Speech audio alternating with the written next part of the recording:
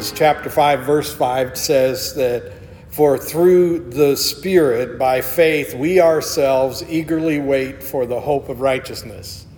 That's kind of my theme today, and really the theme of this whole series of messages. With the help of the Spirit and our faith, we eagerly wait for this promised thing called righteousness.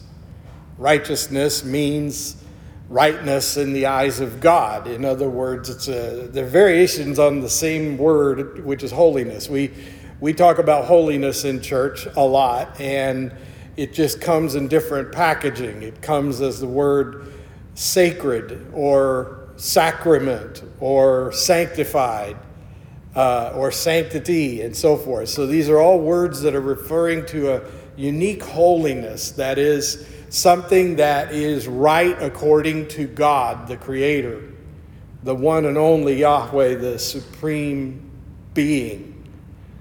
And so that's what we mean when we talk about righteousness, sanctification, holiness. Now, if that's what it means, then you can begin to understand why I'm sure some people think it's absurd to talk about this. Here's my proof. Are there any perfectionists in the room today? Those are just the ones that admit it. The fact is, we all like to joke about being perfectionists. And it really comes down to a lot of, trivial things really, where we're just sort of amusing to ourselves and others when we're a little bit obsessive compulsive. We're just trying to get everything just right. And deep down inside, that's not so bad really, but there are times and circumstances that I'm sure some of you can relate to, where perfectionism is a curse, where it's a response to an inner belief that your best is never good enough. It's a response to a feeling that if I don't get this right, I'm going to get criticized. If I don't get this perfect, I'm going to be hurt. And this is what a lot of people think and do that we would sort of jokingly refer to as perfectionism.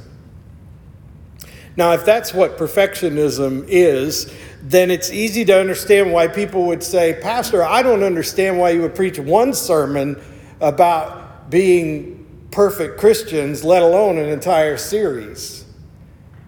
And that's the problem, isn't it? Because we are interpreting the idea of perfection through our own lens. We're looking at this concept of perfection as though we're looking to be something that we already know instinctively is impossible.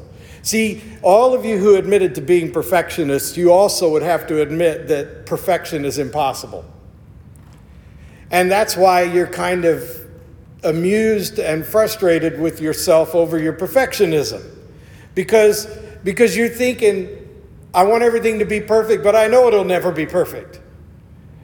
And it is the perpetual, forever useful phrase, the dog chasing its tail. It really is just this endless tornado of inner torment. Because you know you can't get it perfect, but you keep trying for perfect, even though you know you can't get it perfect. And so as long as you feel that way about perfection, the last thing you want is some preacher to get up here and tell you that we should be striving for Christian perfection. And what's more, we know Christians who really believe that they're nearly perfect Christians. John Wesley, in his series of sermons on Jesus' Sermon on the Mount, describes the Pharisees as truly some of the most righteous people that ever lived. And he's not naive about that. Wesley was way better educated than me and a lot smarter than me. And I've always been kinder to the Pharisees than a lot of average Bible study groups. And it's because we hear the criticism, but we don't really understand where it's coming from. We're not seeing it from the Bible writer's perspective. But the Pharisees, and this is John Wesley's teaching, not mine, these were people who clearly had achieved a level of personal holiness that was way above your typical person. He even said in his sermon, and I think this is pretty funny because, if you think that just because he used Old English language from his Oxford education in, 200 and something years ago, it's still just as plain and vivid as it is today when I tell you that he would look at his audience and he would say, the Pharisees fasted 3 times a week. The Pharisees prayed and they studied Scripture and they did good deeds and they attended to personal holiness with the depth of being that we could not even conceive of. And then he looks at his audience and he says with this wonderful British accent that I can't imitate, and I dare say you probably don't fast more than once a year. And so the point that he is trying to make is that the Pharisees, whom Jesus both loved and criticized, were people who had come as close as anybody could to perfectly adhering to the law. And he said that it didn't generate righteousness in them. So what was his point? Their best isn't good enough? No, not really. What he was saying is that when they get to a certain point where they are more slaves to their behaviors than they are slaves to Christ the King, to a higher power, to the one who is, was, and always will be God. And so the point that Jesus makes about the Pharisees, and that Wesley would have us take away on this concept of perfect holiness, is that holiness is not about what you do in the flesh, it's about the nature of your soul or the condition of your spirit. So when you as a parent are a perfectionist and you love your child so much that you don't want to impart that perfectionist quality to them, you say, I wish it could have been better, under your breath, but to their face you say, I love you so much, just knowing you did your best pleases me more than you'll ever know. And so you have this tension, right? Because you want your loved ones, your children, to be the best they can be, and yet you don't know how to critique their bestness fairly. Now, this is why talking about holiness and Christian perfection is so difficult for us. Here's what you need to know before you go any further on this topic of Christian perfection. Christ is not as interested in where you've been as he is in where you are going. Christ is not as interested in where you've been as where you are going. Look at all the people he encountered. Put down your nets and follow me, he said to the people who were fishing, but they're not anymore, because now he's going to make them fishers of men.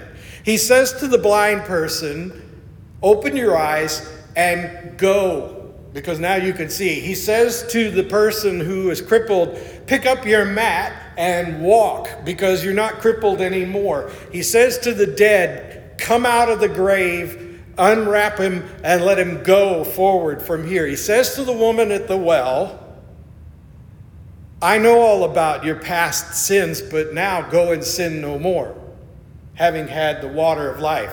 Jesus doesn't care about where you've been as much as he cares about where you're going, and that is on to perfection.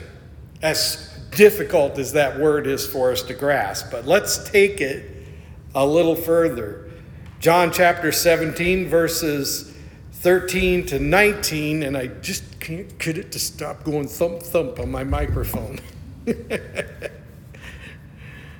But now Jesus says to the Father in prayer, I am coming to you, and these things I speak in the world, that they may have my joy fulfilled in themselves.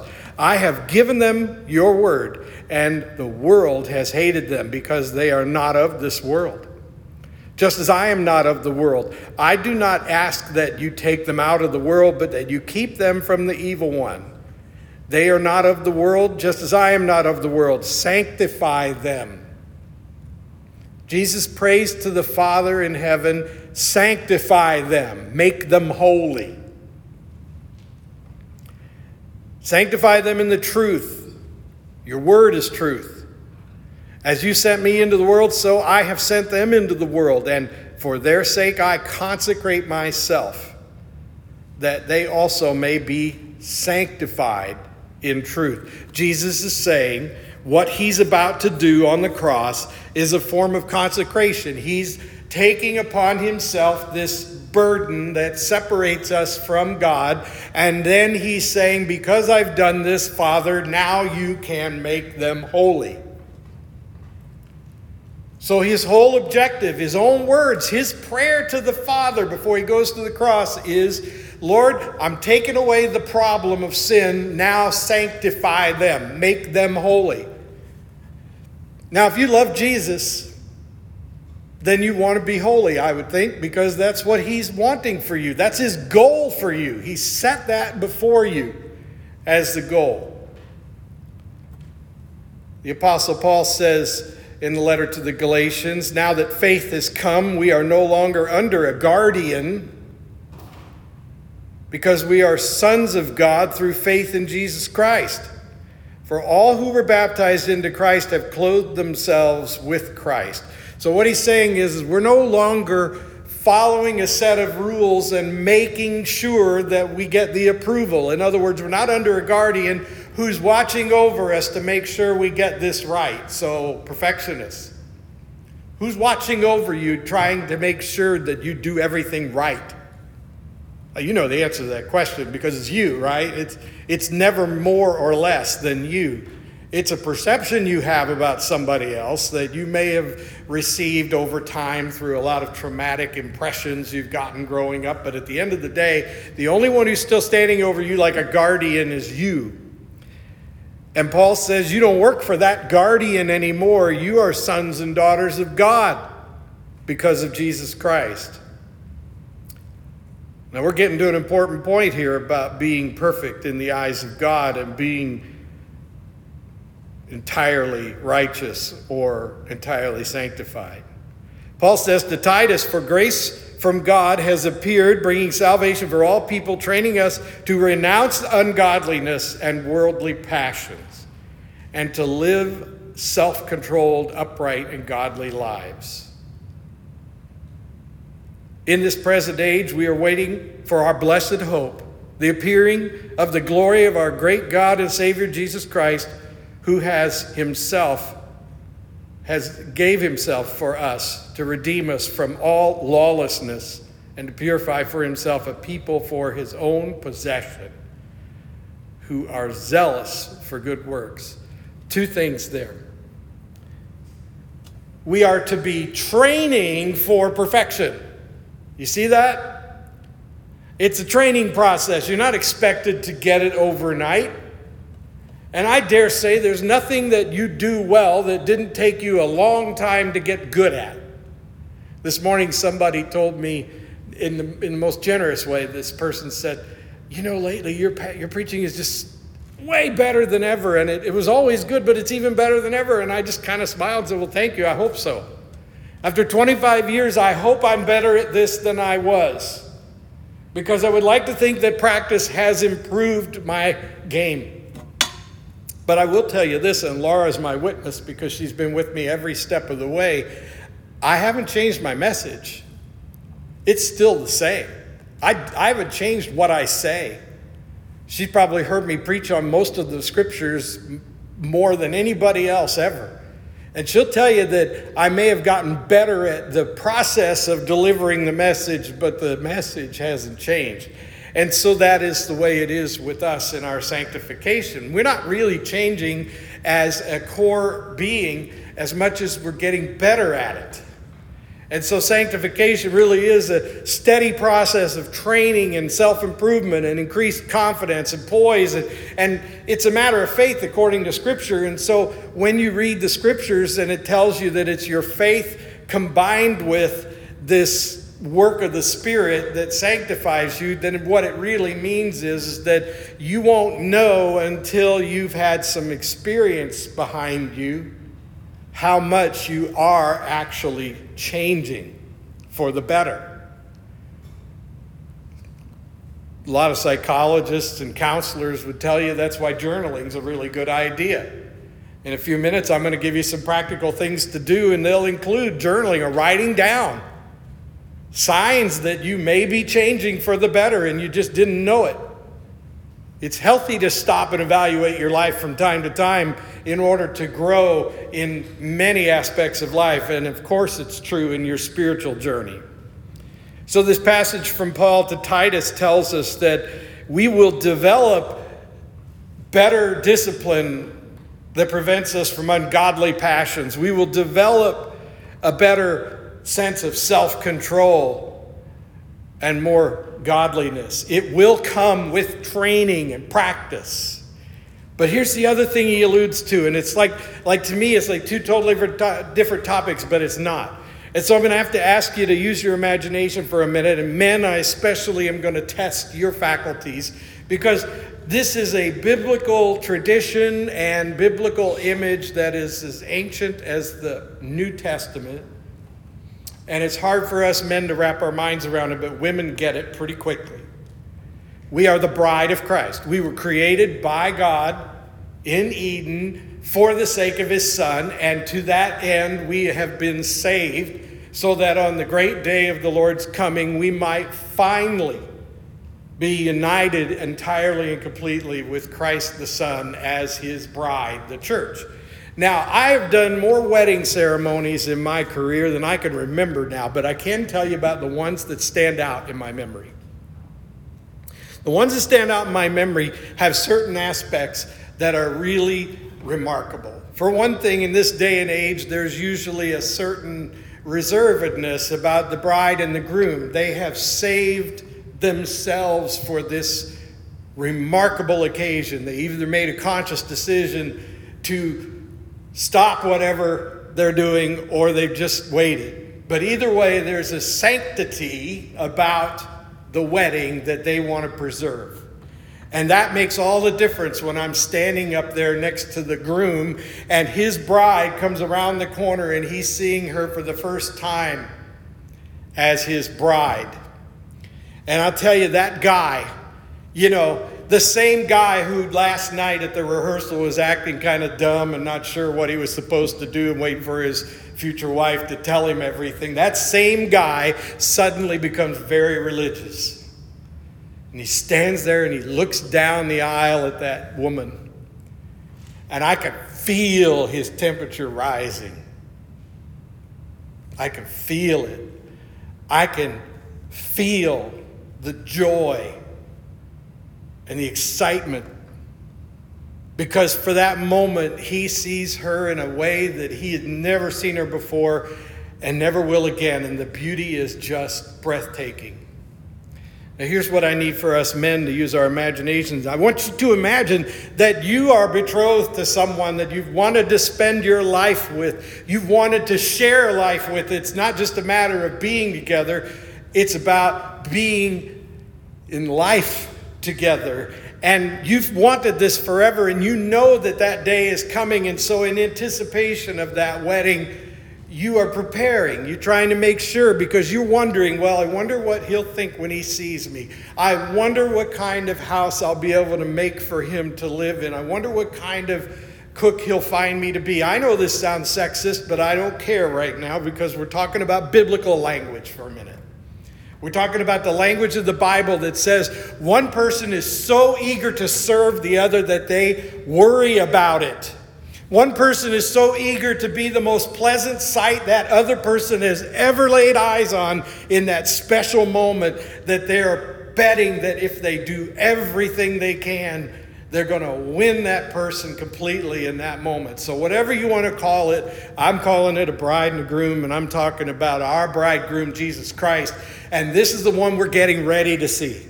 And that's what Paul's talking about to Titus when he says, we're waiting for our blessed hope, the appearing of the glory of our great God and Savior Jesus Christ, who gave himself to redeem us from all the lawlessness. We're waiting for that. And I'm going to tell you something else I know about these weddings that I've done more than I can count. One thing most all of them have in common is that the bridegroom probably didn't spend a great deal of effort getting ready, but the bride sure did. She spent a long time thinking about how she was going to look on this day. And she put a great deal of effort into it. So when you think about Christian perfection, when you think about your spiritual journey as it is right now, do you feel as though you are making yourself ready for your coming bridegroom, Christ Jesus? Do you feel that if he came to you today, he would be stunned by your glorious, radiant beauty? Well, okay, now we're going back to that, but I'm not perfect, and you just told me that's impossible, right? Being perfect as a Christian isn't the goal. Being a perfect Christian is not the goal. Being like Christ is the goal. Being a perfect Christian isn't the goal. Being like Christ is the goal. And here's the thing. This is one that you can't look at through a human lens and make any sense of, so use your spirit-guided thoughts and imagination for a minute and realize that when Jesus looks at the church on that great day of that wedding, what he sees is a reflection of himself. He sees a reflection of his radiant beauty. God is so passionately devoted to the Son that all he wants for the Son is a mirror image that is a perfect counterpart to the Son. In other words, the bride that we are to be after the consummation at the great wedding of the Lamb, that is all meant to convey a sort of synchronicity, a sort of synergy of spirit and being that creates one radiant explosion of the beauty of Christ, perfected in people. And all we're doing right now is working towards that end. Paul says in Romans, for those he foreknew, he also predestined to be conformed to the image of the Son, in order that he might be the firstborn among many brothers. In other words, from the beginning, and this is a phrase that gets misused among Christians, and there are certain doctrines that I don't share related to this passage, but what it does say to me plainly is that Paul understands that from the beginning, when God first created humanity, the Adam, God's intention, his foreknowledge, his planning was that they would be the radiant beauty of Christ reflected back to him. This is what you were meant to be from the beginning of creation. And therefore, having been saved against sin, you are able to work it out as you move through your life and times and even into eternity, so that you become a reflection of the bridegroom, Christ Jesus. Being perfect is not the goal. Being like Christ is the goal. And here's the thing that's so remarkable about this, is that it's his perfect love that makes it impossible for you to fail. In other words, in order for you to become entirely sanctified and perfected in love for Christ and others, all you have to do is meet his criteria, and he is perfect love. Therefore, as he interprets it, you're already perfectly loved. And it's just a matter of waiting for you to come along. Parents, you understand this. Grandparents, you understand this. You get gifts from your little child that are very imperfect looking, but you absolutely adore them. I have a large collection of junk that is precious to me. In my office, at home, in boxes, things I refuse to part with because they are imperfect gifts from people who loved me. And I just enjoyed the love so much that I didn't care as much about what it looked like as it felt. And so what you need to understand is that this pursuit of perfect love, this pursuit of entire sanctification, is not about what you do and how the people around you perceive it. It's about how the Lord feels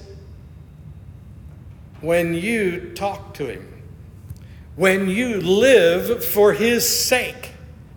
In other words, every time you start a day determined to use that day's life energy to please him, to love him as completely as you know how, and then love others as an expression of that spilling over.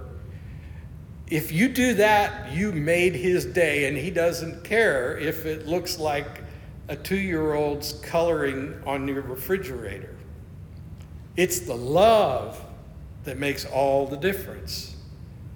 So here's what I want you to know, and Adrian's working on a formula for me on this. Gradually reducing daily doses of self while trusting in the Spirit's transformative power over time generates personal holiness. Okay? There's this thing called the momentum theorem, and I'm sort of using my own version of it. Gradually reducing daily doses of self while trusting in the Spirit's transformative power over time generates personal holiness. You see what's going on there? You're doing the best you can to reduce your selfishness and your self-centered thinking and changing it over to Christ-centered thinking and others-centered thinking.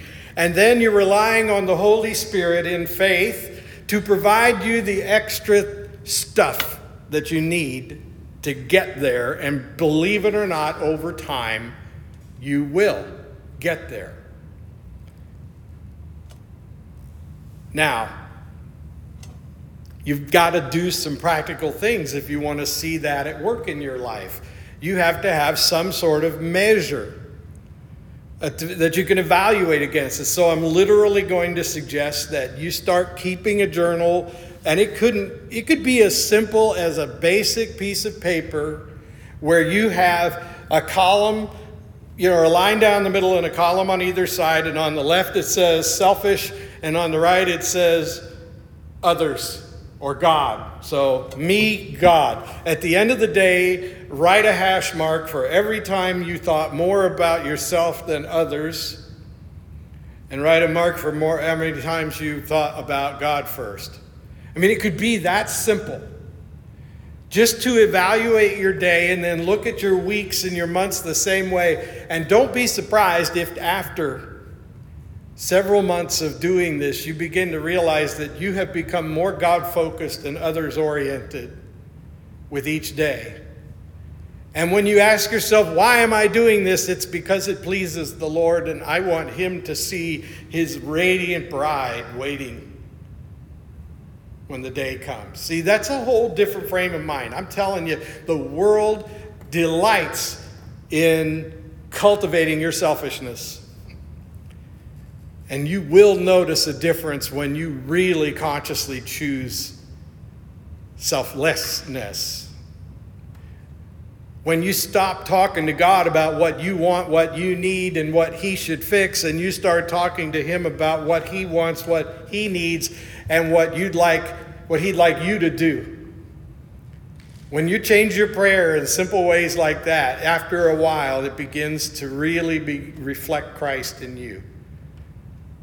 If you want to attain this personal holiness, this elusive thing we're talking about, it starts with basic discipleship, which is discipline.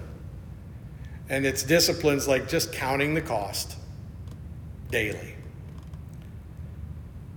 And I'll tell you this, you could have a better time of it and be more successful if you would come alongside like-minded people in what Wesley would call bands, or we might call them small groups.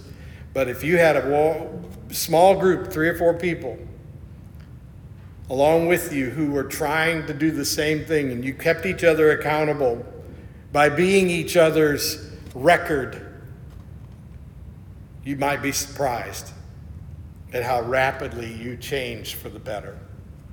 Let's pray to that end. Almighty God, I thank you for your word. I pray that it truly does change us forever. Let the sanctification begin. For your glory, we pray. Amen.